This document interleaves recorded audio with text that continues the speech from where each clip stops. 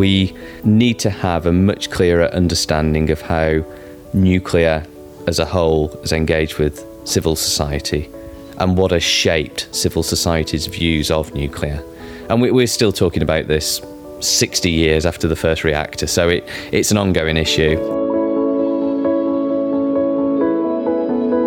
Why this debate has been so controversial and also so irreconcilable, if you like. That's intellectually extremely interesting because it tells us a lot about how societies work, how industry and scientists relate with society. We as social scientists rely on the historians' knowledge they produce, the data they will detect. My point of view was first to investigate this geopolitical conflict because nuclear energy is 100% political. My interest in this HONEST project is the huge significance of nuclear power since World War II and the relative weakness of the writing of its history.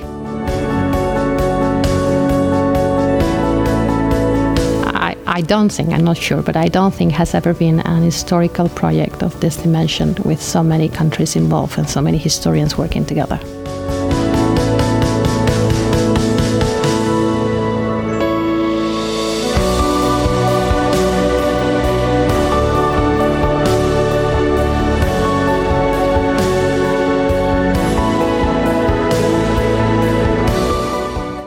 Welcome to the HONEST podcast, the research project on the history of nuclear energy and society. I'm your host, Mark Fonseca Rendeiro, and we kick off this inaugural edition of the program by hearing from some of the many voices as they explain the goals of the project, some background on their own work, and how it all connects with HONEST, eventually leading to how they will achieve those goals. We start today with the goals of the project, in what will be a 3-year quest and involving an all-star international cast of interdisciplinary researchers.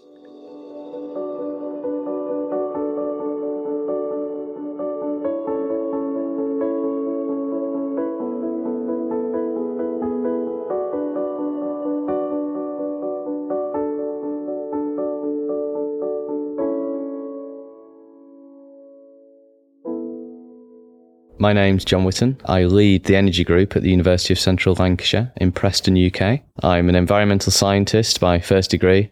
I'm a civil engineer by master's degree and a social scientist by PhD. I'm Jan-Hendrik Meyer. I'm working at the University of Copenhagen in Denmark. And I'm a historian by training, but I've also a strong background in the social sciences. So my name is Wilfried Konrad. I'm a sociologist by profession, and I'm a researcher at Dialogik Research Institute, which is based in Stuttgart in Germany. My name is Karl-Erik Mikkelsen, also known as Kalle in most cases.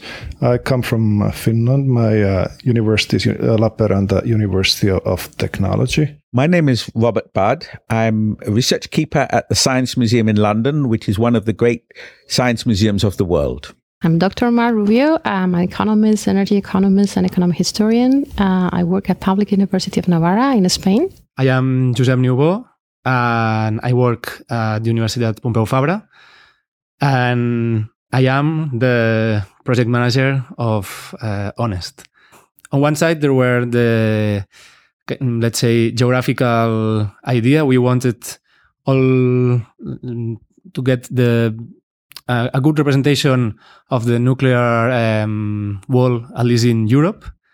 And on the other side, there were like the research criteria. That's why, for example, from the United Kingdom, there are 4 partners, or from Spain, there are 4 partners as well, because there were some scholars that are really excellent, and we don't want to miss them in our consortium. I think there's two main goals. One is to advance knowledge in this area. We need to have a much clearer understanding of how nuclear as a whole has engaged with civil society and what has shaped civil society's views of nuclear. And we're still talking about this 60 years after the first reactor, so it's an ongoing issue. And we, I think, are testing such themes as terms like social acceptance, consent, fairness, equity, reciprocity I talked about. We're testing some of these academic themes. Now, why does it matter? Well, we have an ongoing relationship, whether it's through the media, whether it's through academia, with nuclear energy, nuclear power, nuclear as a medical source, for example. We have an ongoing relationship, and it's to try and untangle that complex relationship with civil society. I'm really interested in seeing how we can understand technical decisions and minutely document technical decisions in terms of awareness, concern about public attitudes. I think we can do it, but the work remains to be done. The second aspect is to look at nuclear power within the broader context of electricity demand. That typically nuclear power has been taken as a thing in itself, but of course it's only one part of the mix of electricity provision. And to me, I think we can get much more interesting, broader perspectives by looking at the public demand for electricity and the public acceptance of different forms of electricity supply. Most recently, of course, with global warming, coal has ceased to be a particularly acceptable source of supply. But equally, we know that for the last 20 years, electricity supply demand, which had grown since the 1860s, has actually been flatlining in Britain at least, and not been as large as expected elsewhere. So what are the consequences of that perspective for our understanding both of the technical but also the public attitudes to nuclear power? And it's also, I think it's unique in the sense that we are focusing now really for the first time this interaction between civil society and nuclear industries. And it is something that has persisted for almost the beginning of the civilian use of nuclear energy. There are people who are opposing nuclear energy, there are fears, they have big risks, and then you have strong promotional organizations, engineering organizations, utilities, government, political parties. And strange enough, this conflict, this tension just keeps staying it's almost like a stamp that has been attached to nuclear energy. And whenever there is a new nuclear power program or a project introduced, immediately you have this. If something happens, even if it's not serious, these same, strong voices rise up, and the conflict is there. What is it that in different countries the public has such different perceptions and such different engagement traditions on nuclear energy? Why are in Germany nuclear energy is opposed, and why in France not so strongly as in Germany or in Sweden? Yeah. What is the reason behind these national differences and similarities in engaging and in perceiving nuclear technologies?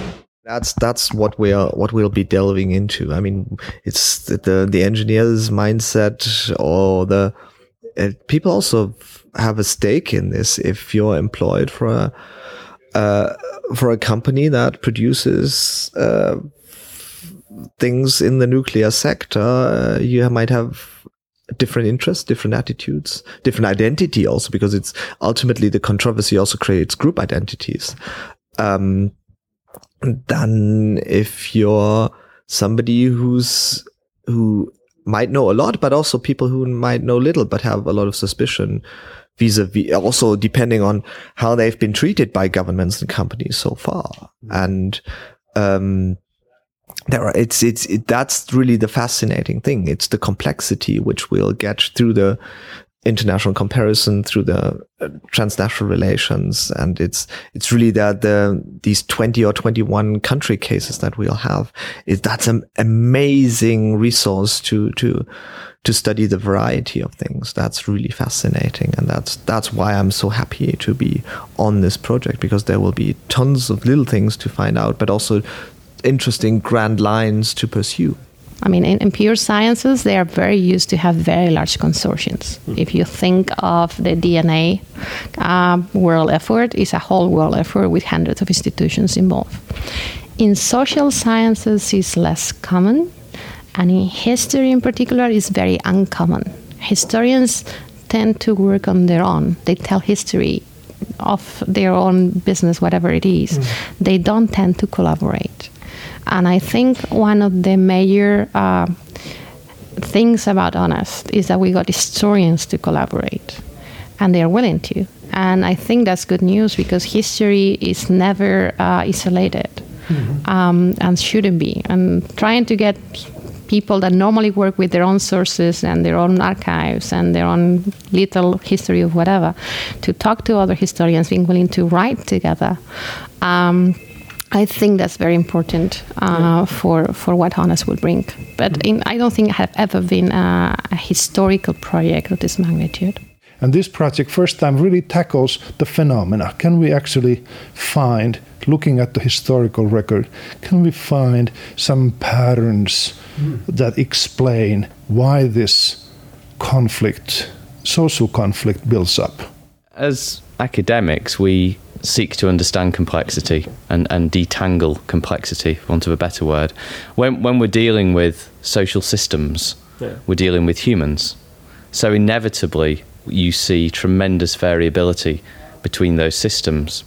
So what we want to do is to bring out some quite clear messages. For example, in countries where the politics have changed over a period of time, we may see human behaviour change and the types of engagement change simply because of these external factors, these politics that are going on in countries. Somewhere like the UK, we've always had a reasonably democratic system of engagement, but we have seen changes in the law, changes in the planning system, for example. The engagement events may have changed over time. What are the conveners of these events trying to get out of those that they convene? So I think we will have complexity, no doubt about that, where humans are involved. It's inevitable. But making sense of that complexity and seeing patterns emerge within that complexity. I talked earlier about these themes of fairness, of equity, of when we talk about engagement, let's not talk so much about process, let's talk a little bit more about principles. So when we engage with people, what can they fairly expect in terms of fairness? Can they expect a level of reciprocity? So if you convene an event, you ask people for their views, it's not entirely unreasonable to then demonstrate how those views have been taken into account. The challenge is really how to get people interested, because there are a million pieces of information out there on everything and anything. Why should you spend the next half an hour thinking about what people find out about the relations of nuclear energy and society if you can also spend it on your PlayStation or watch a film or whatever? Well, this project is, I would say, a bit exceptional in the meaning that it's got 23 different partners, which is something far bigger than the average. These 23 partners come from 14 different countries. So it's pretty much half of the European Union plus Russia. If I'm not mistaken, over all these institutions, there will be around 50 researchers involved in the activities, which it's quite a lot. Interesting thing with nuclear power is, of course, that people do care in huge numbers. And one of the benefits of studying nuclear power is that you're starting at a space where people care, either because they're enthusiastic and optimistic about a low carbon energy source, or they're frightened about either catastrophic safety or leakages. But one of the benefits of studying nuclear power as opposed to other topics is that we're starting at a place where people do care.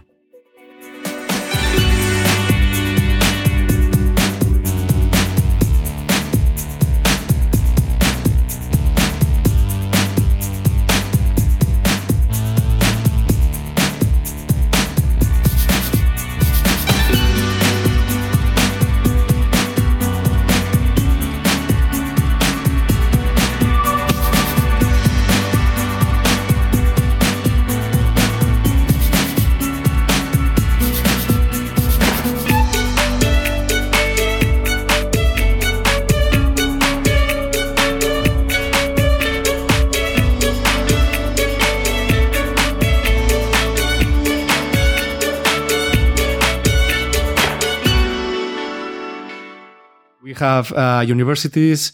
We've got museums, which is very interesting because they give very different insight of the project, as well as they are very helpful when it comes to the dissemination.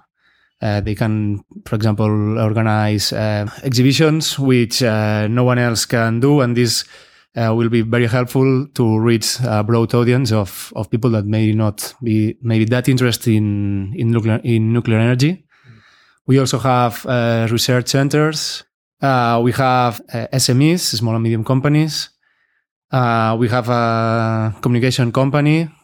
I think that's pretty much it. We have been working in the history of nuclear energy since as far as 2008, as I can remember. So a group of us, starting with Albert Pers as the coordinator, we began seeing each other almost on a regular basis every year. We all did parts of the national histories of nuclear from different aspects. I mean, in case of Albert and me, he was interested on the technological science transfer to Spain through the 50s and 60s. I'm more interested on how it was paid, who paid for the nuclear programs in Spain, how the industry got organized about nuclear, because I'm an economist.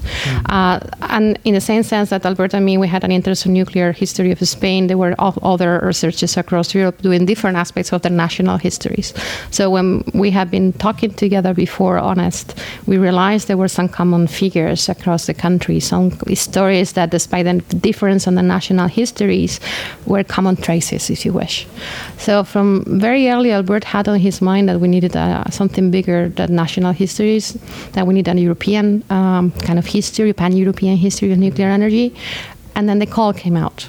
And therefore, we basically call on all the people that we have been collaborating with, listening to.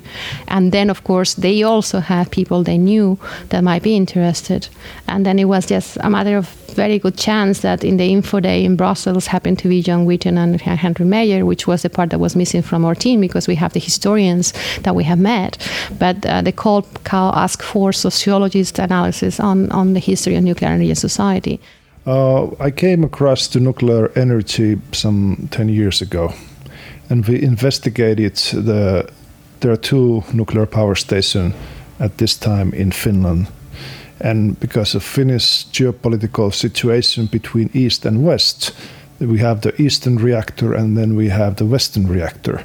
The Eastern reactor is the only Soviet-made reactor on the so-called Western Hemisphere. And then we have the Western reactor that came to Finland from Sweden to balance this geopolitical situation. And we got interested in this Eastern reactor that was purchased from Soviet Union in late 1960s, and the power station was built in 1970s and started to operate on 1980s. It still works.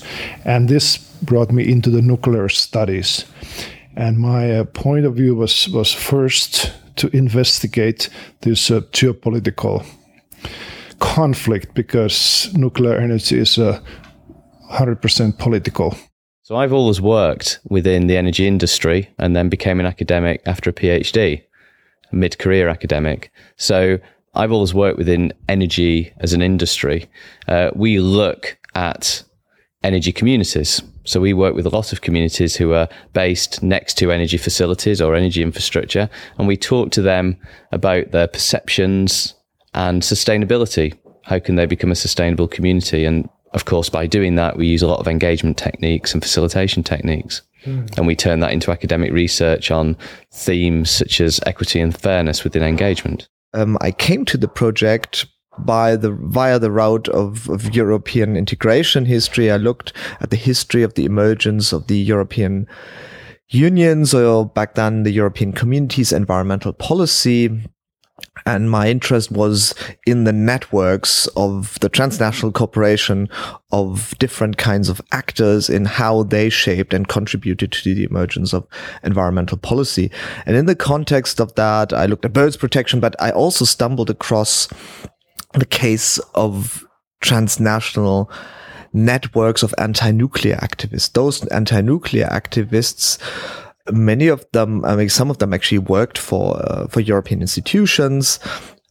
those were young people at the time in the 1970s who who had a positive view they were left wing, but they still had a positive view of European integration, and they got together and brought the message from the national level to Europe. So they were actually challenging the Commission.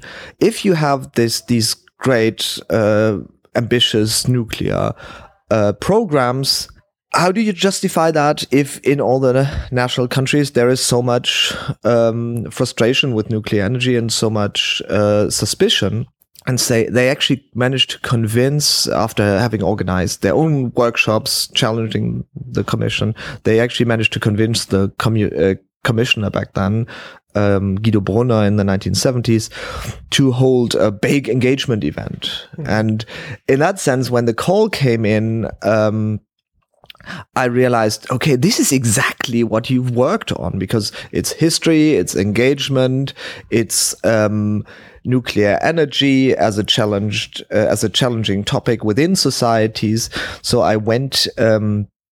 My colleagues had actually alerted me to the call, and I went to Brussels for when they actually explained the call. There was a public event for the researchers who are interested in submitting applications, and this is where I met Albert and Ma and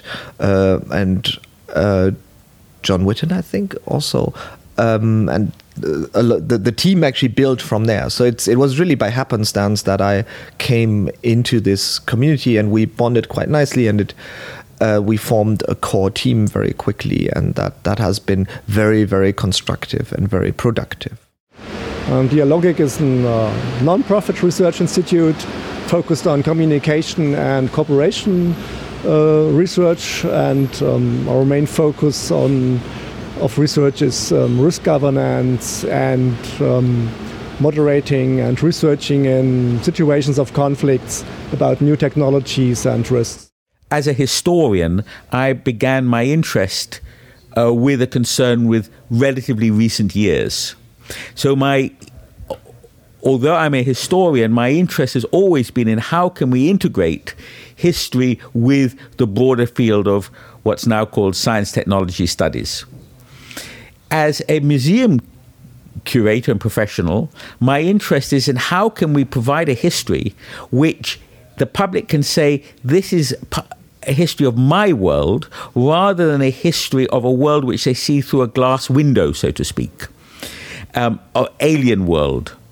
And to me, our challenge is to write a history, is to construct a version of nuclear power such that it does seem recognizable and part of the public's world, which of course it is, rather than an alien creation done by strange people in white coats on the other side of a glass window. Well, the goal in the first place is to create knowledge about the nuclear history in more than 20 countries, covering the European Union, but also the US and Russia. And this is the first time in history of social science and of history of nuclear energy history that such a broad concept or such a broad approach will be applied to nuclear energy. Up to now, we only have country accounts on nuclear energy, but we have no systematic knowledge about how nuclear developments, how nuclear technology evolved in different countries, and how the public views were on these nuclear developments. This is the thing of my own research agenda that has to do, as I said, with economic history and energy history, and about the cost and the financing of nuclear energy in Europe and how that went across, because this thing cost money and it was financed different ways in different countries. And the industry took decisions over whether to build more or stop building at different places. And that's kind of my part of curiosity, my part, if you wish, my academic interest. But then there is a second part, which is an extremely anxious is not the word, curious and excited about the sociologists on board, because they asked different questions I had never asked myself about my own research, and listening to what they have to say and seeing how they interpret the things that historians will tell, to me is actually one of the most fascinating things I had, because I had never come across sociologists. I never worked with sociologists before. I've worked with economists and historians of different kinds, but not come across that border of social science. And that's extremely exciting.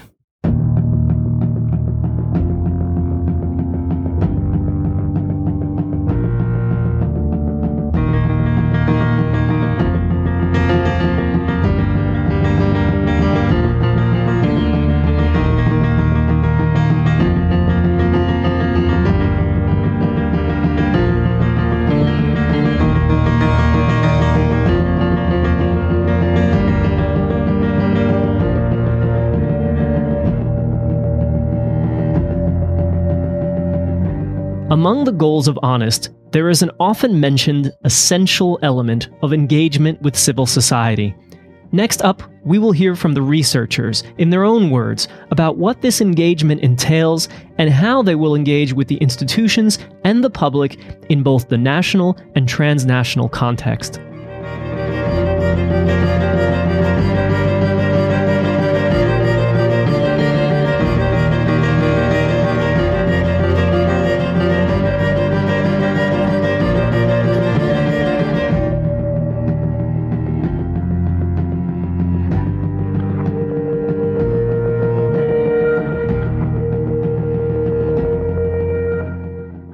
There is a change is happening. The top-down decisions are not the best, will not lead to the best available outcomes.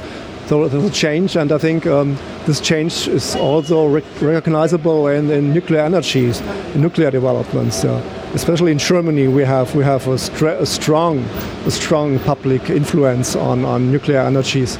I guess the phase-out in Germany of the decision to close down all nuclear power plants is only possible because we had such a strong public opposition against nuclear energy. In other countries, this is diverse. It's other countries have different traditions, but in Germany you can see how strong the influence of the public can be. And I think if politicians or policymakers or the industry will not take care of public perceptions, they run into blockades. They will take decisions that will be misinvestments. I would define engagement in terms of the relationship between policymakers, businesses, and society. And that relationship is a mutual one. It can be that citizens are actually challenging or asking for explanations, that they go out to the policymakers by protesting, by politely writing letters, by going to meetings, and that's another very common experience, is that it's actually businesses and policymakers who go out, and if they see this is a problematic topic, or this is a topic that requires information, their engagement is a way of going out to the public, discussing with people, trying to talk to them in order to raise transparency and persuasion. Well, Finland is a very exceptional case because of the political pressures in 60s and 70s, the first reactor had to come from east. That was political necessity. So it was taken from Soviet Union and refined, remodeled, redesigned. So it became Western standard Soviet reactor. And even the name was interesting because it became called Eastinghouse. Coming out of the name of Westinghouse, that was the provider of the safety mechanisms that were built into this Soviet reactor. And you might imagine this all taking place in the heat of the Cold War. And in Finland, they are building a nuclear power station where the reactor is the Soviet reactor. Safety technology comes from the West, from America, and it's put in the same box. And it is so exceptional that only the second similar collaborative project between Soviet Union and United States took place in space.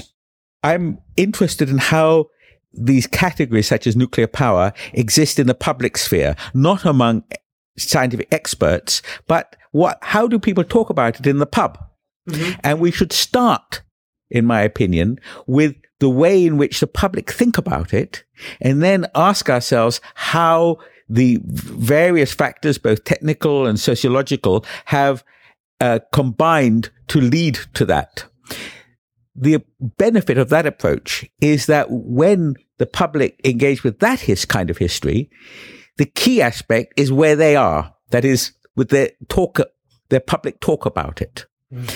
And we can then lead them on a journey from their starting point, from their opinions, to technical decisions, to the long-term changes.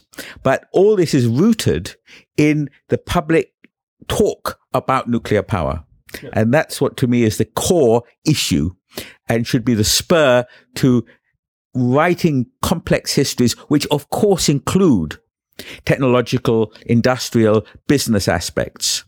And this leads us to an awareness of how much technological decisions were taken with an eye to public attitudes. Public attitudes have always been very close to the concerns of politicians and industry. They've had to be, because the industry and the politicians have known that if the public won't accept nuclear power, then it won't happen. So there's always been either an actual public engagement or an imagined public engagement with what the powerful thought the public would want. And we need to take that well into account. Denmark is an interesting case because there, actually, the protest of against nuclear power led to the development of alternative energies. So the organization about the enlightenment of people about nuclear power also laid the foundations for the renewables energies campaign internationally. They actually co-funded it with the anti-nuclear sun, the sun symbol that you probably all know. But there were also a lot of tinkerers and little activists, small-scale activists, who actually designed windmills, and the power and the importance of the Danish windmill companies nowadays has, and the commercial relevance is actually an indirect product, or a direct product, if you like, of the anti-nuclear movement. And that's actually an interesting story to tell apart from the story of it. It's a very interesting result, but it's also a very interesting way of engaging with it by demonstrating that there are alternatives. You may well engage people, but you're, as in the UK, you're not asking them to give you permission. You already have permission. But as a company, an industry, a government, you don't particularly want to upset your customers or those who vote for you. So it's a balance between the two. In other countries, you're right, decisions are just taken. But then you see in some countries, Japan being a case in point after Fukushima, you see a rise in a protest movement against that type of approach. So what are the actions in terms of engagement with civil society, but then what are the consequences of that pattern of engagement, that type of engagement? And I think that's where the complexity comes in, that we have to then try and draw common themes from all these countries. Is there a commonality between these countries, for example? Or are we seeing that the type of democracy that they have dictates the type of engagement that they have? These are questions that we'll try to answer. Yeah, everybody has perceptions, and perceptions helps us to make sense of reality. We need perceptions because we can't, in every situation, we can think about how we will perceive the situation, how we will evaluate it. We will only in when big decisions, huge decisions take place. For example, buying a house or so, then you will not rely on perceptions. Then you will take calculations. You will think in economic terms. But if you are exposed to risk, then you need, and you have not complete knowledge to evaluate what the risk is about or what the technology is about, then you need straightforward mental procedures to be able to make sense of a risk or of a technology. Methodologically, we are doing a really interesting, difficult thing. By combining different disciplines, we are not only moving forward the history of nuclear power, but we are moving forward the history of recent science and technology. Because the way in which we write about recent science and technology ought, in principle, to take account both of history and STS. But there have been relatively few case studies in which, in practice, that has been done, certainly not on the scale which we are envisaging. And I think that this will have much broader implications for the way historical change in science technology is understood. And I think that is both the greatest challenge and the greatest benefit of this project. Nuclear energy is interesting thing because it's almost all the nuclear power projects have been the biggest industrial projects in those countries.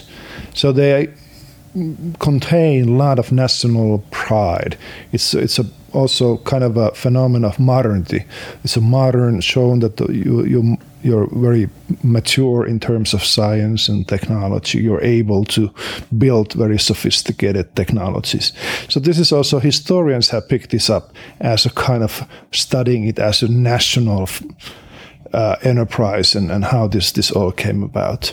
But simultaneously, we see that nuclear energy has always been transnational. It has been governed by transnational organizations, trafficking of enriched uranium, all the difficult international legal systems, and then disposing nuclear waste.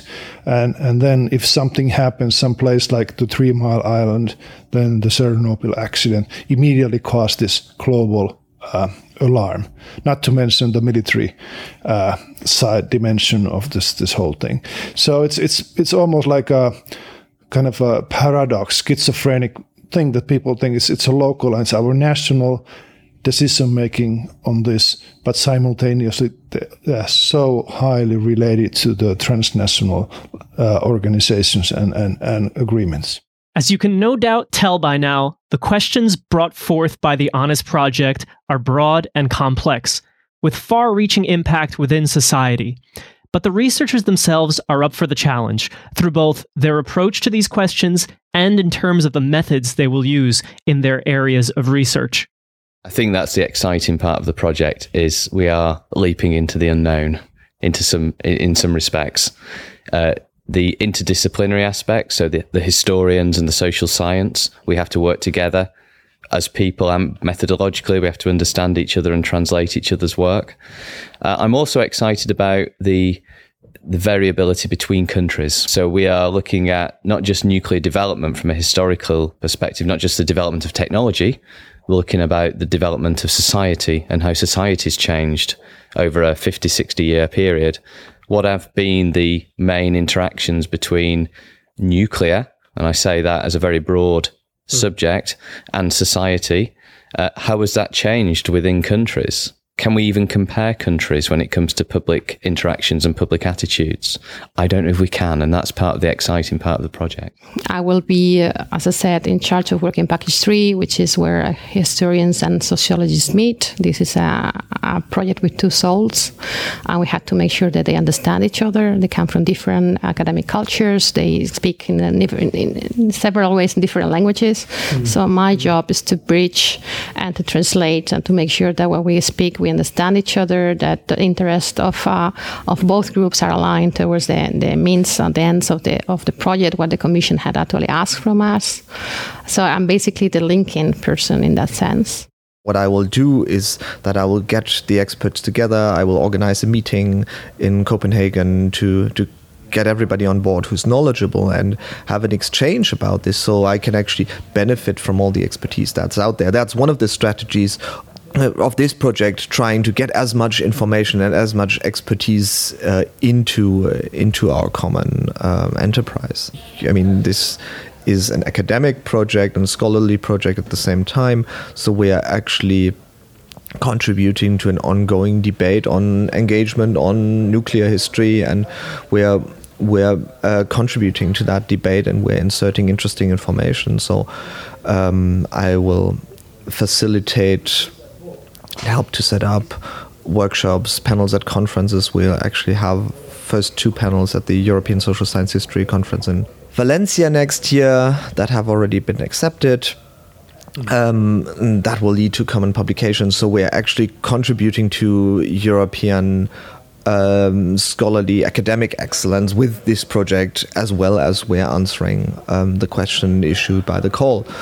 And then we're, of course, also disseminating the information to the broader public via explanative videos, via our website. We'll get knowledge on how people engage with technologies, and this it will be knowledge that could be transferred to other technology areas. Yeah? So we can produce findings which are useful for policymakers, how to engage with people, and how to take people serious. Yeah. How to take people's concerns, people's perceptions serious, and not just thinking only from an engineering point of view. Yeah? The other thing that I'm doing is to continue on with my previous work on transnational anti-nuclear or transnational social movements, to see how anti-nuclear activists have cooperated in and exchanged information, brought information from one place to the other, have transferred information, and have transferred also protest strategies, so that we are overcoming the sort of the national perspective on this, and see that this is much more interrelated. Also, the businesses were, of course, interrelated, but civil society was interrelated too.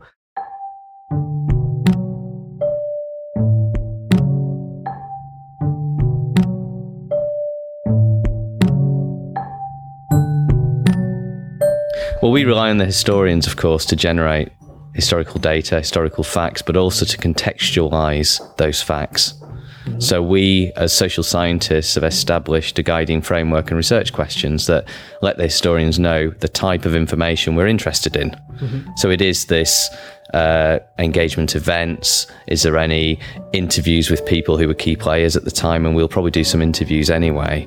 But it's actually, we want historians to understand where we're coming from, and they will do the same. There's a very good system within the project of helping us all to understand each other.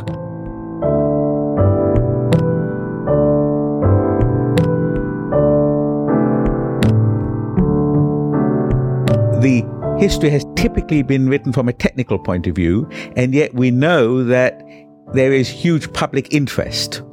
So my concern is, how do we write a history of nuclear power which starts with the public interest but also includes the technical aspects, rather than starting with the technical aspects and having the public engagement as a sort of add-on?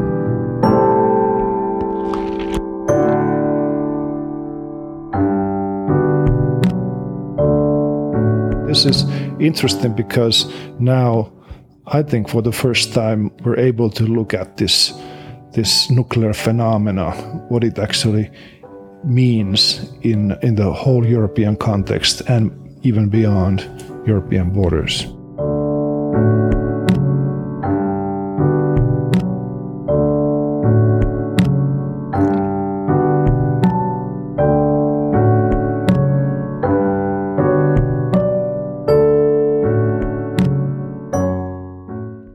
The Honest Podcast was produced with help from Jan Heinrich Meyer and SPI. The website for more information and where you can find this and future episodes is honest2020.eu. You can find us under that same name on Facebook or on Twitter, honest_2020. Music on today's podcast was by Chad Crouch, Satellite Ensemble, Yeah Yeah, and James Joshua Otto, all published under a CC license and available on the Free Music Archive. This podcast is published under a CC BY SA 4.0 international license and edited by me. Until next time, I'm Mark Fonseca Rendeiro. Thanks for listening.